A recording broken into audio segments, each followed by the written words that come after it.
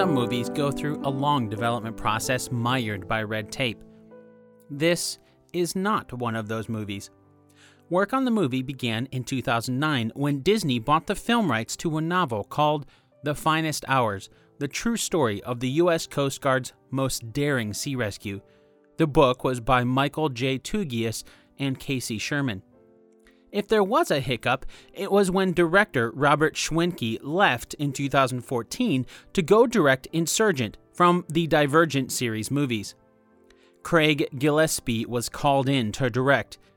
Craig was just coming off another based on a true story film for Disney called $1 Million Arm. After he came on board, casting was done and the film began shooting in September of 2014. With a budget of $80 million and over 1,000 visual effects shots provided by the Motion Picture Company, or MPC, in London, The Finest Hours ended up being a net loss for Disney at the box office as it made a little more than $50 million. Screenwriters Paul Tomasi and Eric Johnson had the chance to do something not everyone does: interview the actual people who lived the story. Since they had a chance to talk to the survivors, does that mean the story was historically accurate? Let's find out as we learn the true story of The Finest Hours. I'm Dan Lefebvre, and this is based on a true story.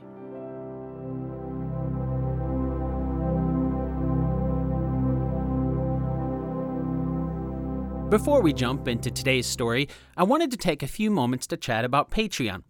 If you're not familiar with Patreon, it's a third-party website that lets you directly support content creators like me. So if you're enjoying this show, it'd mean a lot if you help pay for the coffee that I drink while I'm writing and recording the show. You can sign up to be a patron of the show over at patreon.com/basedonatruestorypodcast. That's all one word. There's no obligation, but if you can offer some support, it'd help make sure that I can continue paying the numerous costs of the show and continue providing what you hopefully find as quality content.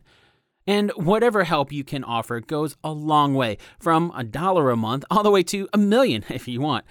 But of course, I want to give all my patrons a little extra, so I'll give you a peek behind the creation of each episode, as well as an exclusive first look at what's coming in the future. So if you want a heads up on what's coming next week, you'll have some time to watch the movie before listening to the episode if you hop over to patreon.com/basedonatruestorypodcast. Once again, that's patreon.com/basedonatruestorypodcast. You can find a link to that in the show notes too. And now, let's compare history with Hollywood's version of The Finest Hours.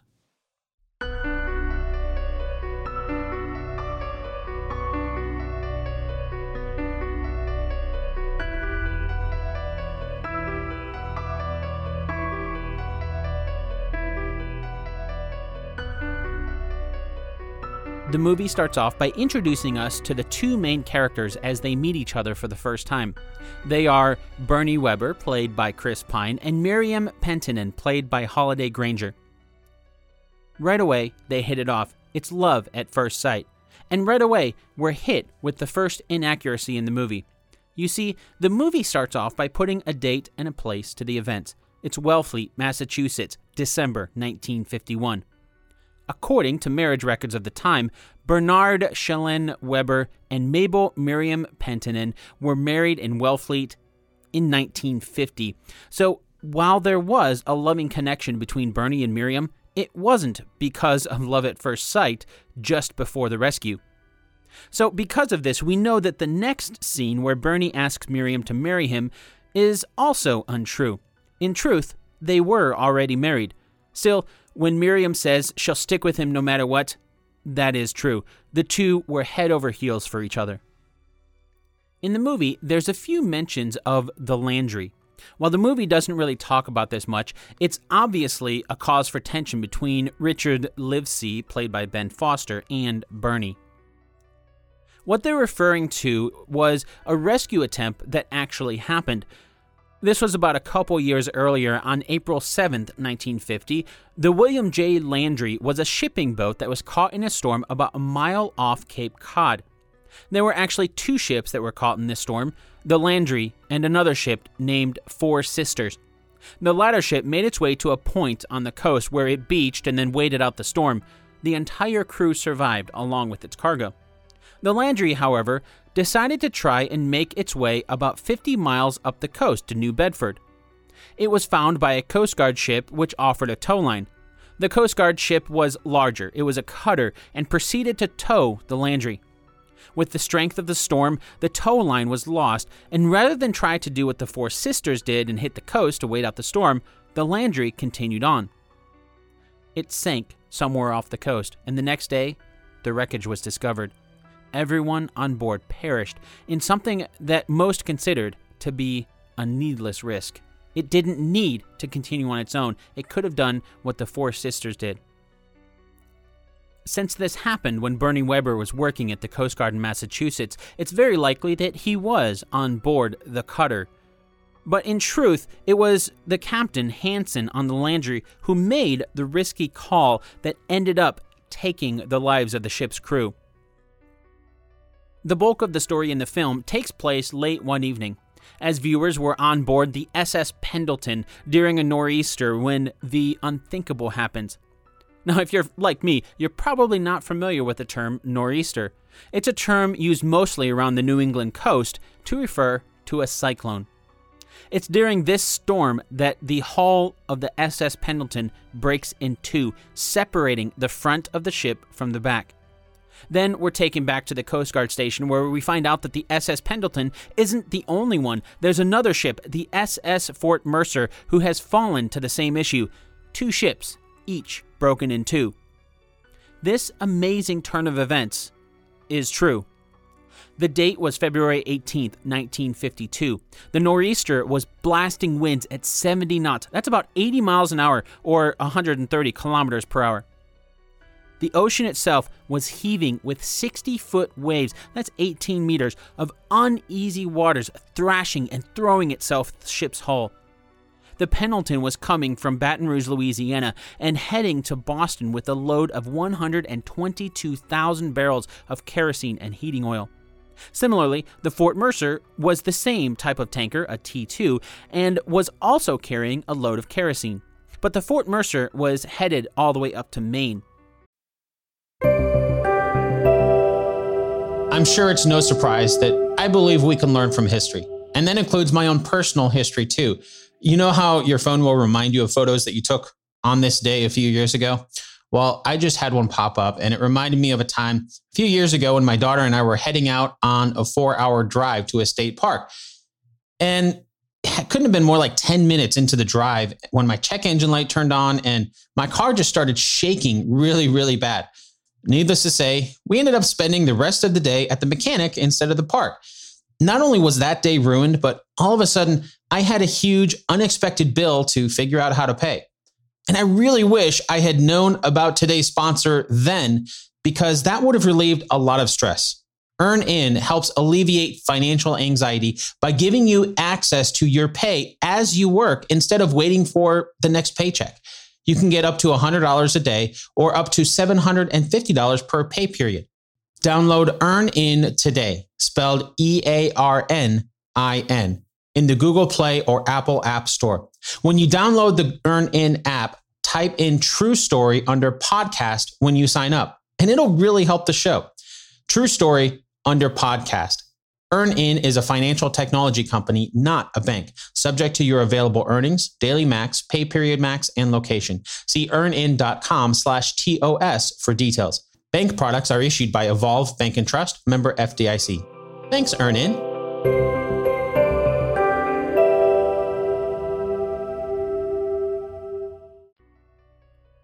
At about 8 o'clock in the morning, the Fort Mercer was the first to report in that their ship was breaking apart due to the storm. But the movie doesn't really mention the rescue operation for the Fort Mercer. It only mentions Bernie taking out a small rescue boat named the CG-36-500 to the Pendleton. And in truth, the crew of the CG-36-500 was assigned to rescue the Pendleton, but there was a massive rescue operation underway for the Fort Mercer as well. And Bernie wasn't ordered out to sea first, as the movie makes it seem. Chief Warrant Officer Daniel Clough, played by Eric Bana in the film, first ordered Donald Bangs and his crew to take the CG-36-383 out to the Fort Mercer. According to the Coast Guard's official account of the incident, Bernie thought, quote, "My God, do they really think a lifeboat and its crew could actually make it out that far to sea in this storm and find the broken ship amid the blinding snow and raging seas with only a compass to guide them? If the crew of the lifeboat didn't freeze to death first, how would they be able to get the men off the storm-tossed sections of the broken tanker?" End quote. In all, the Coast Guard responded to the distress calls of the two tankers with 5 65-foot cutter ships: the Eastwind, Unimak, Yakutat, Achushnet, and the McCullough. Along with these 5 cutters, 2 36-foot rescue boats and a handful of aircraft and other vessels were sent to the two tankers. But out of all of these rescue ships, only one, the CG-36-500, was sent to the Pendleton. So you can get a sense that a majority of the rescue operation went to the Fort Mercer. The reason for this is simply because the Coast Guard found out about the Fort Mercer first. So they sent everything they had to rescue the broken ship. And by the time they found out about the Pendleton, no one was left to help. No one, that is, except the CG-36-500. Which is probably why the movie focuses mostly on the Pendleton. After the rescue operation for the Fort Mercer was underway, it was Bernie's turn. He wasn't ordered to the Pendleton, though, as the movie indicates. At first, he was ordered to help local fishermen anchor their boats. This is why the CG-36-500 was not involved in the rescue operation for the Fort Mercer. So while this massive rescue operation was going on for the Fort Mercer, no one knew the Pendleton's condition. That all changed at 2:55 p.m. when a Coast Guard aircraft happened to spot the Pendleton split in two. In the movie, it's Eric Bana's version of Chief Clough who mentions the news. And that is true. They had no idea about the Pendleton until hearing the aircraft's report. This was the Coast Guard's first indication that there were 2 tankers split in half. Because of the bad weather conditions, it took about an hour for the aircraft to identify the ship as the Pendleton. As the movie focuses on the Pendleton, so will we today. There were 41 people on board the Pendleton when she left Baton Rouge 6 days earlier. The storm was battering the ship about, but for the most part, she was making good time, considering. Then, at about 5:50 a.m. on February 18th, the crew heard a series of cracking noises. After a heavy lurching, the ship broke in two. In the stern, though, the movie accurately depicts 33 men on board. And just like in the movie, it was Chief Engineer Raymond Siebert, played by Casey Affleck in the film, who took charge and started doling out duties to the rest of the crew. We don't know the specifics of the conversations that took place, but it's safe to assume there was a lot of confusion. Yes, these were experienced seamen, but no one had encountered a ship breaking in two like this. It was a new situation for all. In the movie, when Bernie is ordered to head out into the storm to try to save the Pendleton, it seems as if there's only one small rescue boat to send out, and Bernie doesn't already have a crew for it. He has a hard time convincing people to go. In truth, it was because Bernie was helping fishermen by himself, which we learned about earlier. That's why he didn't have anyone else assigned to his small boat. After Bernie was ordered to head out to the Pendleton, he had to pick a crew. Unfortunately, almost all of the Coast Guard's resources had already been deployed to help the Fort Mercer. The movie makes it seem like no one wanted to go with Bernie. This is true. No one expected the CG-36-500 to make it over the bar. The bar is another nautical term which refers to a large mass of earth underneath the water.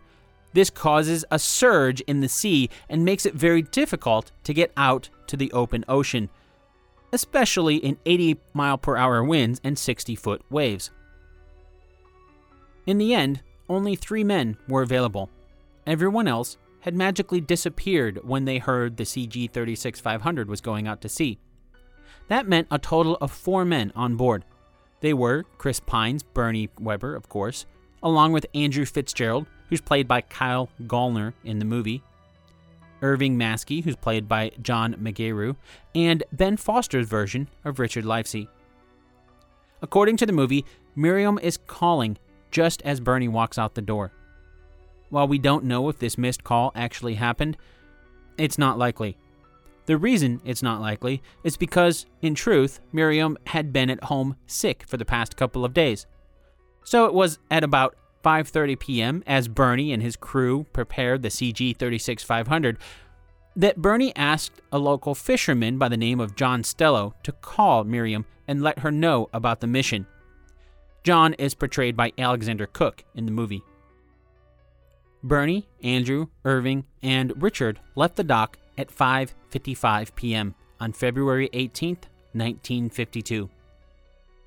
Back on board the Pendleton, in the movie we learn of a strategy Chief Engineer Siebert has to try and run the engine of the ship and force the stern of the ship on the shore.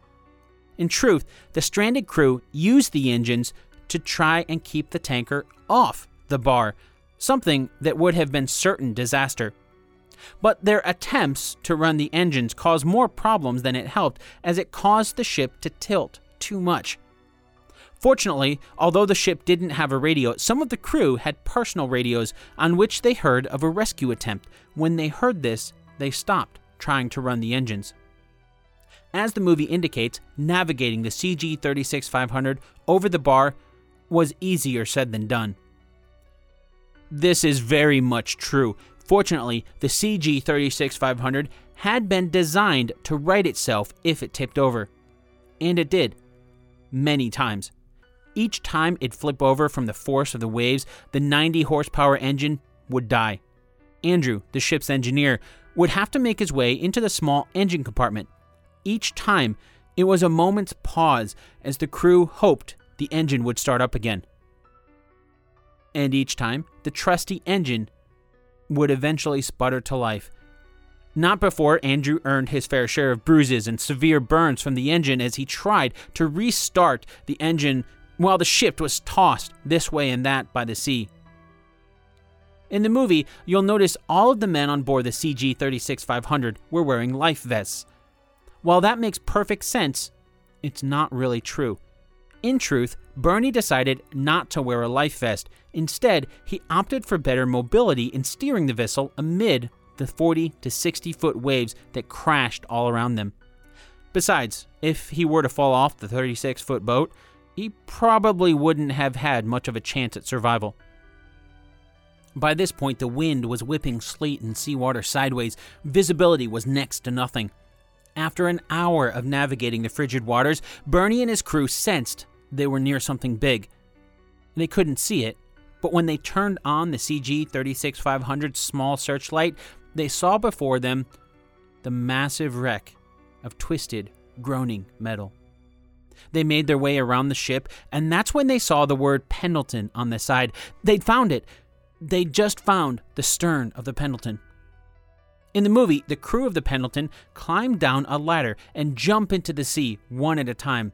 As each one splashes down, the CG-36-500 picks them up. This is what happened. After rounding the stern, the CG-36-500 had to wonder how they'd get a hold of the men on board. But they didn't have to wonder that for long. As their light bounced off the stern of the ship, they saw him. There was a man. He was on the deck, waving his arms frantically at the rescue boat. Then he disappeared. Only moments later did he reappear, surrounded by the rest of the Pendleton's crew. Then, a ladder was thrown over the side, and the men started climbing down from the Pendleton. Without any word from Bernie or the Coast Guard's rescue boat, the men started jumping off of the ship. One by one, they splashed into the frigid waters. One by one, they were tossed to and fro by the 60-foot waves. Bernie navigated the CG-36-500 around the massive waves, trying to find the bobbing men in the water. One by one, the crew of the CG-36-500 grew as they adopted the men from the Pendleton. In the movie, you see the men on the ladder getting slammed against the side of the ship. This causes the men to lose their grip on the slippery, frozen ladder. Men were falling off the ladder, some landing directly on the CG-36-500 and some into the water. All of this happened. As the waves crashed against the Pendleton, it caused the ship to twist and turn. This, in turn, would cause the ladder to fly out and then whip back against the hull. The men on the ladder could only hold on for so long before they'd fall into either the water or, if they were fortunate, into the arms of their crewmates on the CG-36-500. If you're like me, when you were watching the heroic rescue depicted in the finest hours, you couldn't help but notice the number of men on board the CG-36-500 start growing. More and more men. How many can fit on the small rescue boat? In truth, this was an issue. By the time they had about 20 men on board, Bernie's job navigating became that much more difficult as the boat started to handle more sluggishly under the added load. Remember, the CG-36-500 only had a 90 horsepower engine, and it was already battling 60-foot waves, 80-mile-an-hour winds, and frigid conditions. In the movie, there's two key moments in the rescue operation. The first happens when George Myers, whose nickname was Tiny and was portrayed by Abraham Benrobi, drops off the ladder. Sadly, Tiny perishes beneath the depths. Then there's another moment when the last person to leave the ship was Casey Affleck's version of Chief Engineer Siebert. He's awarded the honor of being the last to leave as a nod to his leadership. The details were a bit different. In truth, it was Tiny who was last to leave. According to the Coast Guard's website, Tiny was a, quote, 300-pound giant of a man, end quote, and was the inspiration for the Pendleton crew. With 32 men safely on board the CG-36-500, Tiny was the last to leave the ship.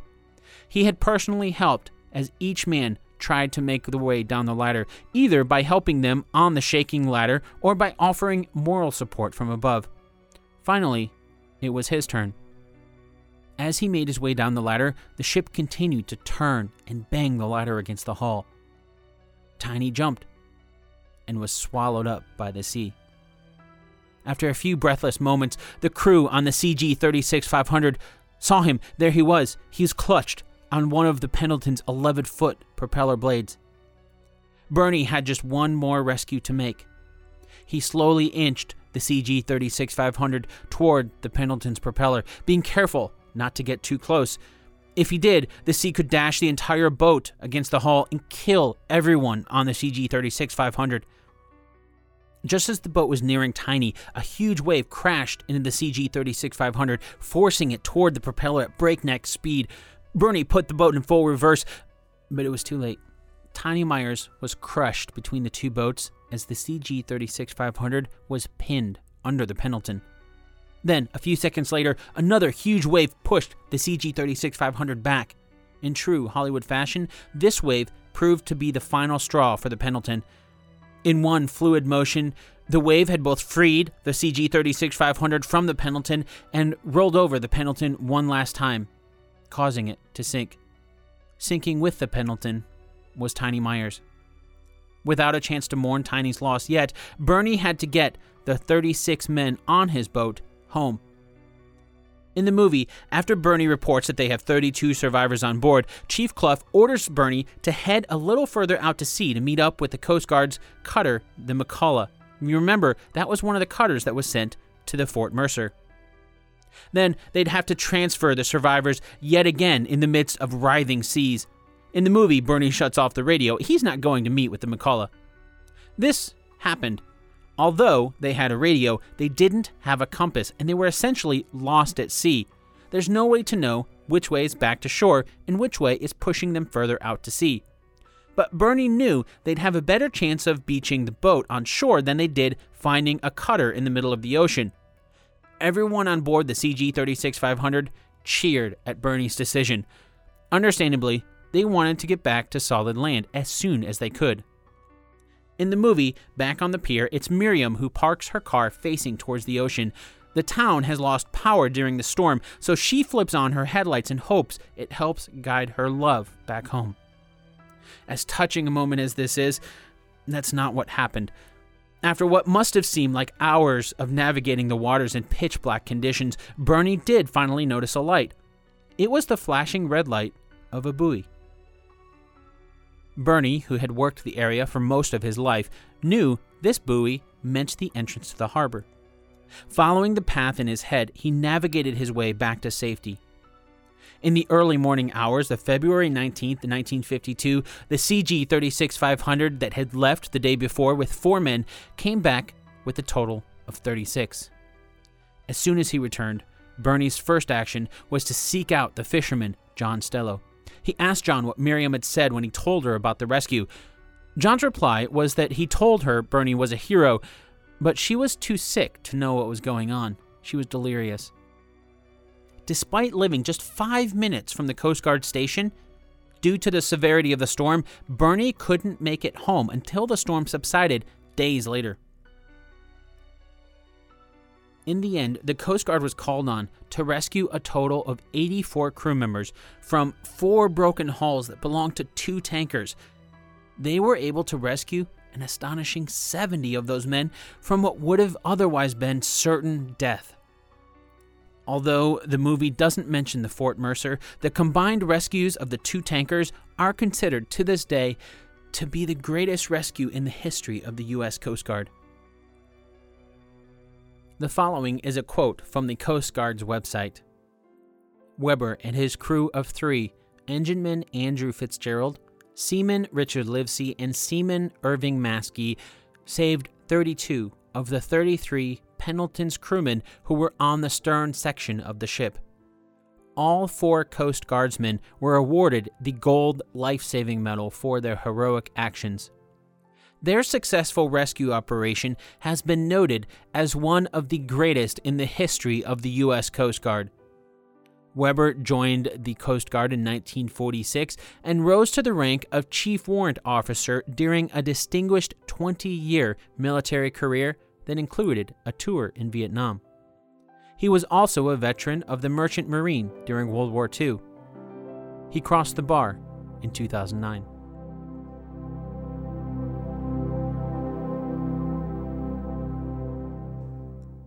This episode of Based on a True Story was written and produced by me, Dan Lefebvre. Much of the information from this episode was pulled from the official Coast Guard's website, which has some fascinating articles about Bernie Weber and the rescue of the SS Pendleton. I'll make sure to put a link to them on the show's website over at basedonatruestorypodcast.com. With the holiday season coming up, you'll probably be doing a lot of traveling to visit family and friends. As you're out and about, if you know someone who might be interested in hearing the true story behind movies, it'd mean the world to me if you would share the word about the Based on a True Story podcast. Sharing your recommendation of the show is a great way to grow the reach of the show and to make sure it keeps growing. You can also leave a rating and review on iTunes, and that helps the algorithms there bump the show higher so more people can find it. And if you want to get a behind-the-scenes peek at how the show is made, as well as a first look at what's coming next week, remember, you can become a patron of the show over at patreon.com/basedonatruestorypodcast. And finally, if you want to get in touch with me directly, and I really hope that you do, I want to hear what you think about the story of Bernie Weber and the SS Pendleton. You can find me on Twitter at Dan Lefebvre, DanLefeb. I'll put a link to all of these in the show notes. Thanks again for listening, and I'll chat with you again really soon.